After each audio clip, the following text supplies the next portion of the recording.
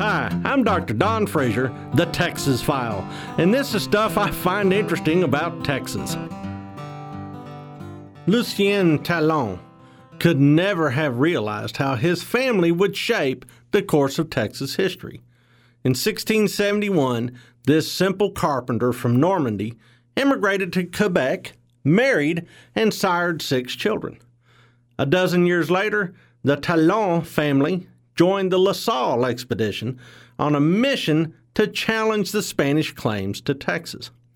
The Talons landed near present-day Victoria and shared the fate of the ill-starred French expedition.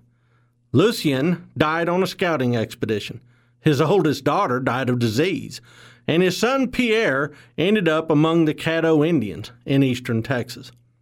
About Christmas 1688, Indians finished off the failing French colony, killing Lucien's widow and taking the remaining 4 Talon children captive.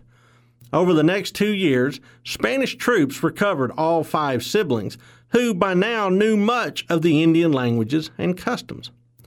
The Talon children eventually returned to France, but 2 of the Talon boys came back to America, guiding French expeditions into Texas.